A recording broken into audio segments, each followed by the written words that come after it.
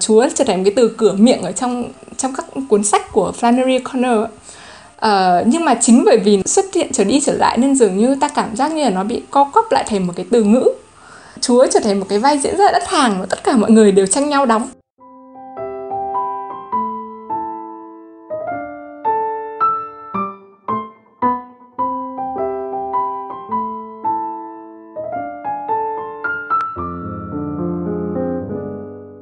Xin chào các bạn, mình là DJ Hà Trang của Trạm Radio. Chào mừng các bạn đã đến với chuyên mục Radio Văn học được phát sóng hàng tuần trên các kênh SoundCloud, Spotify, YouTube, Apple Podcast và Google Podcast của Trạm Radio. Hiện nay chúng mình đã thành lập nhóm Facebook có tên nơi ấp ủ những tâm hồn văn chương với các chuyên mục mỗi tuần như dịch thơ, Art of Fiction, tin xuất bản, Flash Fiction, Live Lilith. Mời các bạn cùng tham gia để thảo luận về văn học và đừng quên trả lời các câu hỏi để admin duyệt vào nhóm nhé. Các bạn thân mến, trong số radio tuần trước, chúng ta đã cùng lắng nghe truyện ngắn Khó mà tìm được một người tốt của nhà văn Flannery O'Connor, người được mệnh danh là một trong những tác gia vĩ đại nhất của văn chương Mỹ hiện đại.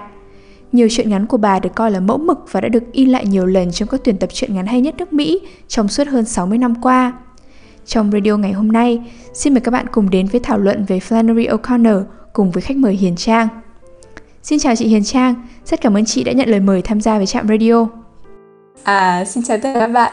Cũng đã rất là lâu rồi thì mình mới có dịp được lên nói chuyện trên Trạm Radio. Chắc phải 1 năm rồi ấy nhỉ? Vâng. Radio số 217 được bảo trợ bởi Phonos, đơn vị cung cấp sách nói có bản quyền tại Việt Nam. Không biết là chị Hiền Trang đã sử dụng ứng dụng Phonos bao giờ chưa ạ? Mình cũng là một người sử dụng của Phonos, cũng khá thường xuyên, thi thoảng cũng vẫn nghe chuyện nghe một số những cái cuốn sách mà khi mà mình đọc nhiều mình mỏi mắt là mình cũng thích nghe hơn, dạo này thích nghe nhiều hơn là thích đọc. Vâng, thì không biết là ấn tượng của chị với về ứng dụng Phonos là như thế nào ạ? Mình nghĩ là trên Phonos thì có một cái thư viện danh mục sách rất là đa dạng và có rất là nhiều thể loại khác nhau. Mình thì quan tâm những cái mảng mà mình quan tâm như là văn chương hay là văn hóa, lịch sử, khoa học thì nó đều có cả. Và mình nghĩ là sẽ có rất là nhiều mọi người có thể tìm được ở đó những cái đầu sách mà phù hợp với bản thân họ. Vâng, Hà Trang cũng là một người sử dụng Phonos rất nhiều và điều mà Hà Trang thích nhất ở ứng dụng này chính là ứng dụng thiết kế bắt mắt với màu hồng cam chủ đạo rất dễ thương, dễ dùng và đặc biệt là âm thanh chất lượng cao. Tất cả các cuốn sách chúng mình đều được nghe thử chương 1 trước khi quyết định mua hết. Nhân dịp này, Trạm Radio xin gửi tặng các bạn thính giả ở link trong phần mô tả cuốn sách Wabi Sabi, Thương những điều không hoàn hảo. Mời các bạn bấm vào link để tải sách về máy nhé. Quay trở lại với chương trình, Hà Trang muốn hỏi rằng nếu phải chọn một điểm mà chị Hiền Trang ấn tượng nhất về Flannery O'Connor thì đó sẽ là gì ạ? Câu hỏi này thật ra là rất là khó. Mình đọc Flannery O'Connor lần đầu tiên thì chắc cũng không có sớm hơn mọi người. Cũng là gần đây thôi khi mà tác phẩm của bà được in ở Việt Nam, được dịch giả Nguyễn Nguyên Phước dịch ra. Thì hình như là năm ngoái thì mình có đọc cuốn A Good Man is Hard to Find, khó mà tìm được một người tốt. Nhưng mà thật ra là phải đến khi mình đọc cuốn Dòng máu khôn ngoan á, thì phải nói là đã rất là lâu rồi mình mới đọc được mấy cuốn tiểu thuyết mà mình thấy nó tuyệt vời như thế. Có rất là nhiều điều để mà thích mà mình sẽ không thể nói trước nó là điều gì, nhưng mà từ từ ở trong cuộc trò chuyện này thì có lẽ mọi người sẽ nhận ra là điều gì là điều mà mình thích nhất ở bà. Vâng, cách trả lời của chị rất là thông minh. Trang không biết là chị đã trả lời được câu hỏi hay chưa nữa. Mặc dù có xuất bản một cuốn tiểu thuyết White Blood, Dòng máu khôn ngoan như chị Trang vừa nêu tên, đã được dịch và phát hành ở Việt Nam, nhưng Flannery O'Connor lại nổi danh với thể loại truyện ngắn. Vậy thì theo chị, nghệ thuật viết truyện ngắn của bà có gì đặc sắc? Thế này thì thật ra là có một cái lần khi mà người ta hỏi Flannery O'Connor về cái cuốn Giết con chim nhại của Harper Lee á, thì Flannery O'Connor có châm biếm là nó là một cuốn sách tuyệt vời dành cho trẻ con. Mình không chỉ nói về truyện ngắn nhé, mà nói về toàn bộ những cái tác phẩm của Flannery O'Connor trước tiên á, thì nó rất là khác Harper Lee ở chỗ mặc dù họ cùng là những người phụ nữ miền Nam, những nhà văn miền Nam, nhưng mà nếu như Harper Lee là một cái bài học vỡ lòng về thiện ác cho những đứa trẻ, thì các sáng tác của O'Connor mà nổi bật hơn cả mình nghĩ là cuốn Khó mà tìm được người tốt. Nó đạt tới một cái sự cực đại và không ngừng cật vấn sự trớ trêu của đạo đức của Chúa và ân điển của Chúa.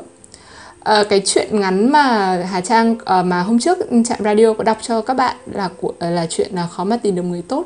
Thì cái nội dung của nó là nó để được ghé thăm đồn điền xưa cũ ở Tennessee, một cái bà cụ vẫn đủ các trò để cả nhà không đến Florida. Và bà làm đủ trò từ dối trá về một cái kho báu tưởng tượng này, rồi kể về một tay sát nhân lẩn quất ở cái vùng vịnh kia.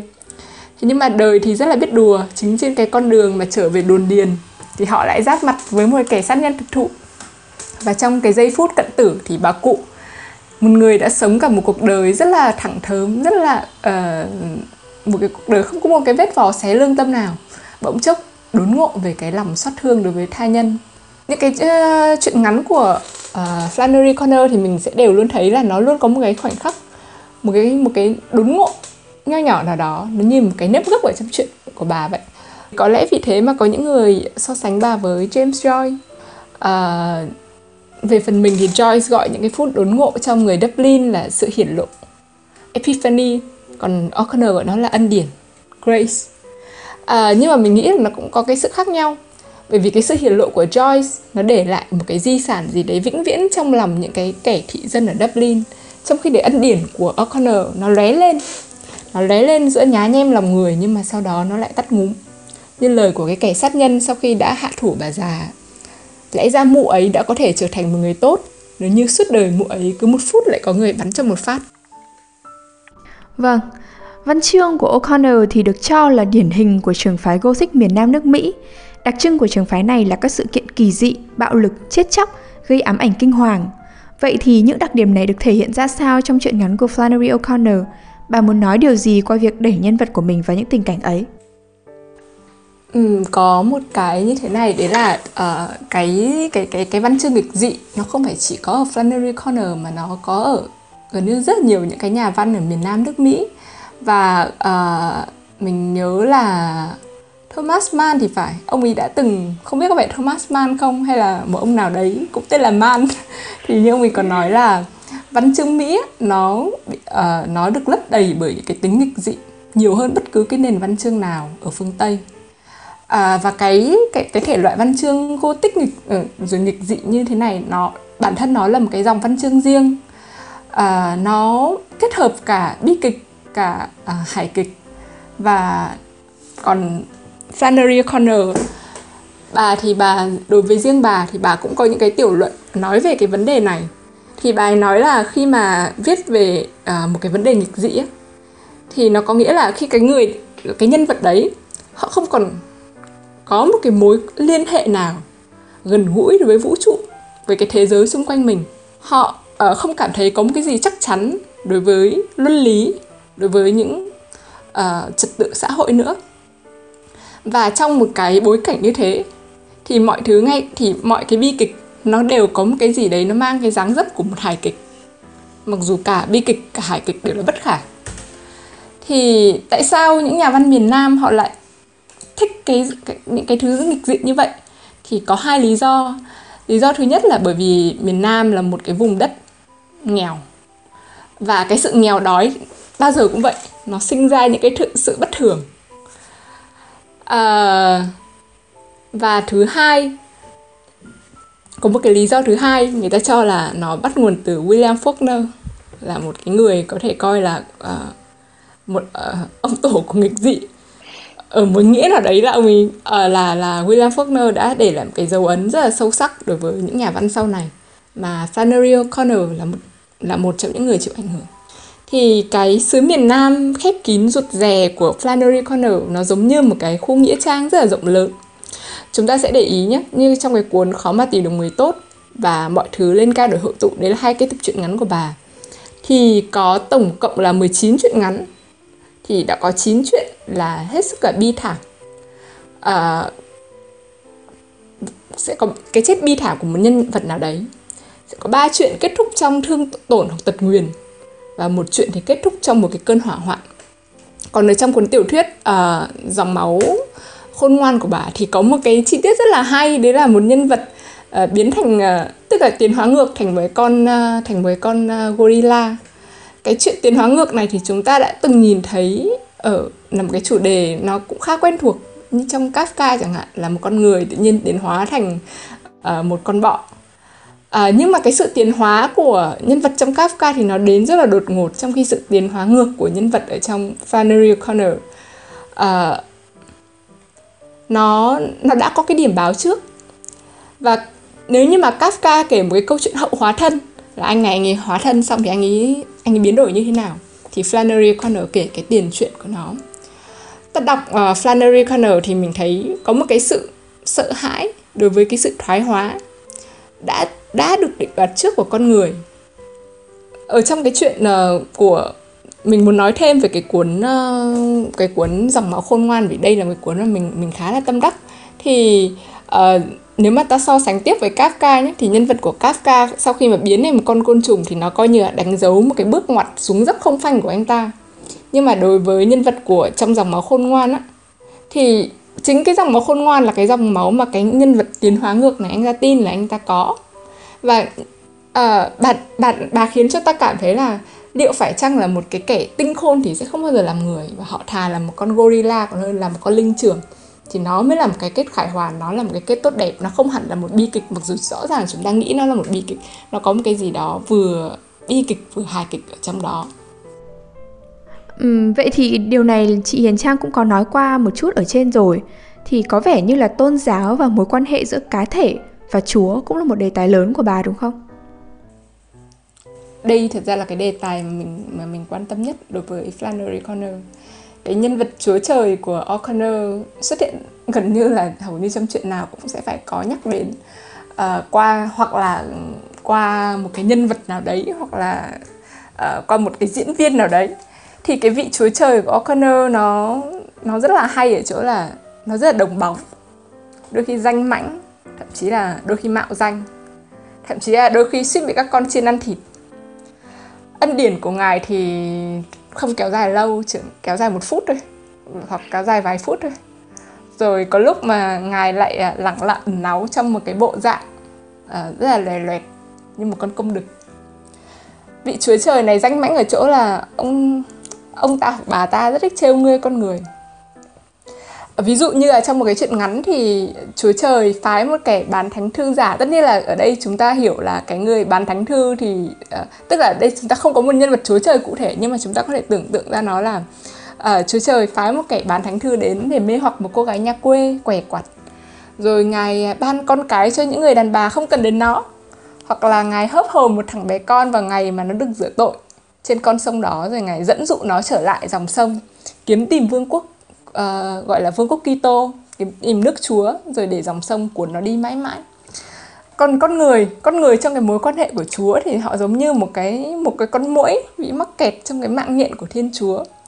Có khi họ vừa mới được chiêm ngưỡng dung nhan Chúa thì ngay lập tức họ đã bị lưu đày trong cái chết. Trong cái cuốn, đấy là trong những cái chuyện ngắn của bà. Còn trong tiểu thuyết thì Flannery O'Connor đặt ra một cái định đề mà nó không mới nhưng mà nó vẫn hay, đó là Thượng Đế đã chết. Thì bà không phải là người đầu tiên nói ra là Thượng Đế đã chết. Chúng ta biết là Zarathustra, Nietzsche đã từng đưa ra cái mệnh đề này. Tất cả mọi thần linh giờ đây đều đã chết. Giờ đây chúng ta muốn cho siêu nhân được sống. Đó, Nietzsche đã viết cái đấy từ thế kỷ 19, từ cuối thế kỷ 19. Và khoảng 60 năm sau thì Flannery O'Connor mới sáng tác Dòng máu khôn ngoan về một cái thời đại hậu chiến, khi mà Thượng Đế dường như đã chết, hoặc nếu không chết thì có vẻ cũng đã mất tích ở đâu đó rồi. Trong cái cuốn truyện này của bà thì nó lại không có một siêu nhân nào lộ diện. Tức là Nietzsche cho con người chết cho Thượng Đế chết để có siêu nhân xuất hiện. Nhưng mà trong Flannery O'Connor thì không như thế, không có siêu nhân nào cả. Chỉ có đó những kẻ tiến hóa ngược, vượn này, những kẻ hư vô chủ nghĩa bị phát điên, rồi những nhà tiên tri bịp bợm, và vô vàn những cái sinh linh mà không ai cứu rỗi nổi. Những cái người mà mọi người đó thì mọi người thường hay so sánh Flannery O'Connor với Kafka, nhưng mình cũng đã từng so sánh, nhưng mà thật ra là mình lại nghĩ nhiều hơn đến khi mình đọc Flannery O'Connor thì mình lại nghĩ nhiều hơn đến Dostoevsky. Bởi vì các sáng tác của bà nó luôn nói về cái sự mất giá của Chúa Trời và cái cú trượt ngã vào chủ nghĩa hư vô. Đây là những cái đề tài mà chúng ta thường thấy xuất hiện trong các tác phẩm của nước Nga, không chỉ ở trong văn chương mà trong điện ảnh, từ Dostoevsky đến Andrei Tarkovsky đều bàn rất sâu về những vấn đề này.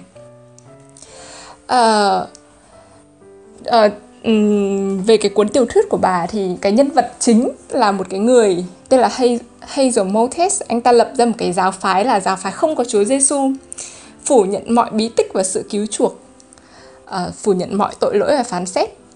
Nếu mà như mà trong Lũ Người Quỷ Ám của Dostoevsky có một cái nhân vật tự tìm cái chết để khuất phục nỗi sợ và cái sự khả tự của mình, qua đó giải phóng con người khỏi nhu cầu phát minh ra Chúa, thì nhân vật trong Flannery O'Connor cuối cùng anh ta đã dùng vôi tôi để bôi lên mắt cho đến khi mà mình mù lòa, rồi tan biến dần trong một cái đường hầm hun hút khi mà anh ta chết đi. Mù lòa nó là một cái trạng thái biểu tượng ở trong Kinh Thánh. Chúng ta đều biết là Chúa đã từng làm cho Thánh Paul mù mắt 3 ngày, rồi sau đấy thì lại chữa khỏi cho Ngài. Và trong tất cả những cái chứng bệnh thì mù lòa là chứng bệnh được Giêsu chữa lành nhiều hơn cả. Vì thế nên mà ở trong cái cuốn Dòng Máu Khôn Ngoan thì chúng ta sẽ thấy là Flannery O'Connor sử dụng rất nhiều cái ẩn dụ về đôi mắt mù. Có những kẻ thì giả vờ mù để khiến cho người ta tin là ông ta có một cái kết nối với Chúa. Có những kẻ không tin như là Hazel Motes, anh ta là một người vô thần thì anh ta lại là người thực sự mù. Anh ta tự tay làm mình mù. Và chúng ta sẽ tự đặt ra một cái câu hỏi là tại sao Motes làm điều đó? Tại sao anh ta lại phải tự làm mù mắt mình? Cái điều mà đáng ra chỉ có một kẻ cuồng Chúa mới làm. Tức là những cái kẻ cuồng Chúa họ tự làm mù mắt mình và họ tin là Chúa sẽ chữa lành cho họ. Nhưng mà anh ta rõ ràng là anh ta không phải là một kẻ cuồng Chúa, nhưng anh ta vẫn làm điều đấy. Thì cái tiểu thuyết của bà nó phức tạp chính là chỗ này. Rất nhiều người đọc thì sẽ nghĩ là bà này là một người không có đức tin, một người vô thần. Nhưng mà thực tế lại không phải thế. Ngoài đời thì bà là một người có đức tin, thậm chí rất tin vào Chúa. Nhưng mà chính bởi vì có một cái đức tin lớn lao như vậy nên là bà luôn bị mâu thuẫn với chính mình. Là luôn mâu thuẫn là liệu Chúa có thật hay không? Nếu như người có thật, tại sao lại có những cái nỗi đau khổ này? Ở ngoài đời thì nhân vật thì Flannery O'Connor bà từng viết một cái lá thư gọi là thư gửi cho Chúa, và có những cái đoạn như thế này: Chúa thân yêu, con không thể yêu Ngài theo cách con muốn. Người là ánh trăng lưỡi liềm mỏng manh mà con trông thấy, và con thì là cái bóng của trái đất, thứ đã khiến con không thể thấy mặt trăng. Trăng lưỡi liềm thật đẹp, và có lẽ đó là tất cả những gì một kẻ như con nên và có thể thấy. Nhưng con sợ rằng, Chúa thân yêu, rằng cái bóng tự ngã của con sẽ lớn đến mức nó chắn lấy mặt trăng, và con sẽ chỉ tự phán xét mình bởi cái bóng vốn không là gì cả.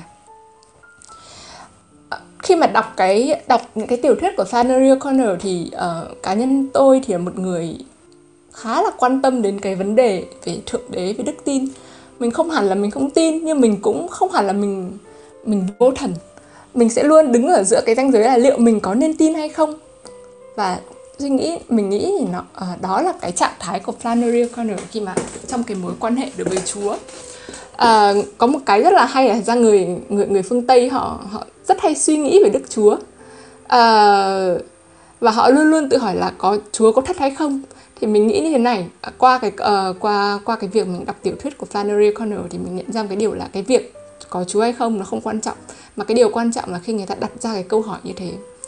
Bản thân khi mà đặt ra cái câu hỏi như thế thì nó đã thừa nhận là có sự tồn tại của một cái đấng thượng đế nào rồi. Vì vậy mà Flannery O'Connor có một cái câu mà mình khá là tâm đắc, đó là không ai có thể là một kẻ vô thần mà không biết tất cả mọi thứ. Chỉ Chúa mới là một kẻ vô thần đích thực. Còn ác quỷ nó là tín đồ lớn nhất, và y có những lý do của mình. Vâng, rất cảm ơn câu trả lời của chị Trang. Thời gian gần đây thì cùng với phong trào chống phân biệt chủng tộc tại Mỹ, một số nhà phê bình đã xét lại văn học miền Nam thế kỷ 20 và nhận định rằng Flannery O'Connor là một nhà văn có hơi hướng phân biệt chủng tộc. Chị nghĩ sao về quan điểm này? Thật ra thì bây giờ mà nhìn lại thì ai cũng đã từng phân biệt chủng tộc. Có lẽ là như vậy. Thì cái này thì mình đồng ý thôi. Những cái truyện ngắn của Flannery O'Connor thì rất dễ thấy những hình ảnh những cái địa chủ da trắng này. họ đang mủn dần và đang siêu vẹo chống lại một cái sự xâm nhập của những kẻ ngoại lai, hoặc là họ đang co ro lảng tránh những đám đông nô lệ đang không còn yên phận. Cái thái độ của Flannery Connor đối với người da màu nó cũng rất là gây tranh cãi. Bà từng nói thẳng ra là bà không thích James Bowen là một cái trí thức da màu, có thể là một cái niềm tự hào của người da màu. Bà nhận xét ông là rất là ngu dốt nhưng mà lại chẳng bao giờ im lặng. Và bà nhận định là Bowen có thể nói cho chúng ta biết cái việc là một người da đen ở khu Harlem thì thế nào. Cái đấy thì ông nói được, thế nhưng mà vấn đề của ông là cái gì ông cũng nói, cái gì ông cũng thích lên tiếng, cái gì ông cũng thích phát biểu. Và bà cũng thẳng thừng nhận định Martin Luther King là bà không nghĩ ông là một vị thánh lớn. Ông chỉ là ông chỉ làm được những cái điều mà ông đang làm vậy thôi. Thì mình nghĩ là những cái điều này thì nó có thật, nhưng mà mình có nên quá quan trọng cái điều đấy không? Bởi vì nếu mà xét kỹ đến thế thì rõ ràng Dostoevsky cũng là một người bài Do Thái mà. Và chúng ta sẽ thấy rất nhiều những văn hảo khác, và không chỉ ở các nhà văn mà là những vĩ nhân khác, họ cũng đều có những quan điểm của riêng mình, và theo thời gian thì những cái quan điểm đấy trở nên sai lầm hoặc thậm chí là đáng gây tởm. Mình nghĩ cái văn chương nó không phải là cái câu chuyện của cái gì đúng hay cái gì sai, mà chúng ta nhìn vào nó để chúng ta thừa nhận là cái chuyện này nó đã từng diễn ra. Ví dụ như bây giờ mọi người nói về không chỉ là Flannery Connor mà những nhà văn về miền Nam xưa như cái đến cuốn Theo Chiều Gió cũng bị hạ bệ cơ mà. Thì mình nghĩ là vấn đề nó không phải là những cái tư tưởng ngày xưa nó có đúng hay không, hay nó có sai hay không, bởi vì đúng sai thì theo thời gian nó cũng sẽ thay đổi.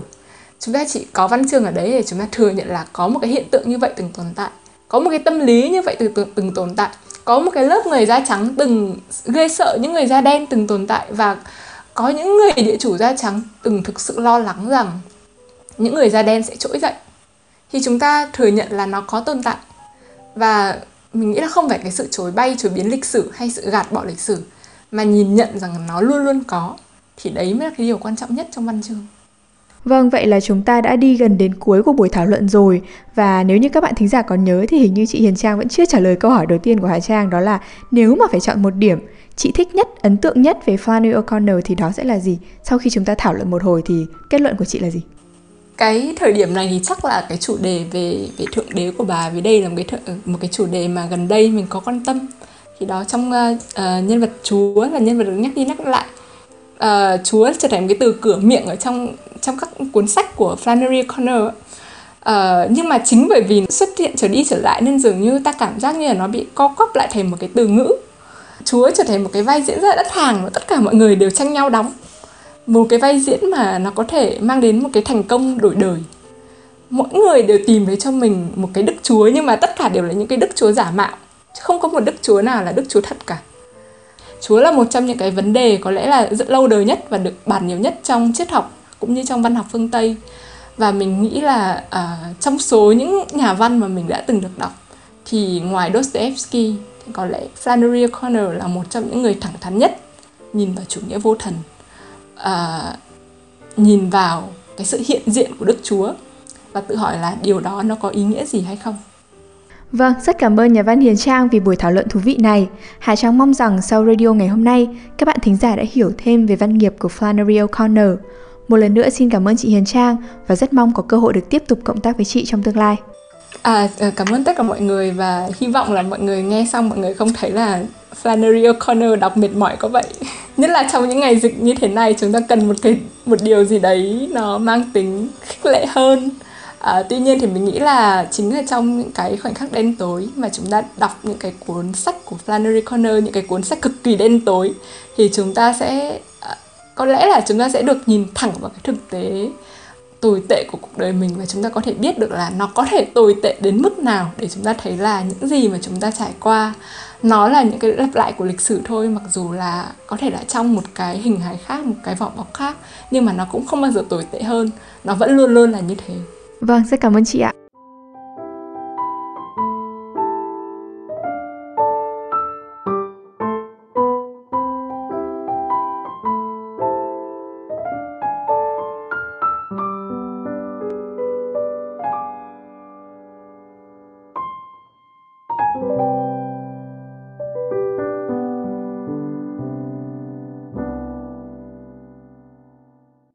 Đêm đã khuya, thời lượng của chương trình đến đây là kết thúc. Xin chân thành cảm ơn các bạn thính giả đã chú ý lắng nghe. Chúc các bạn một đêm ngon giấc.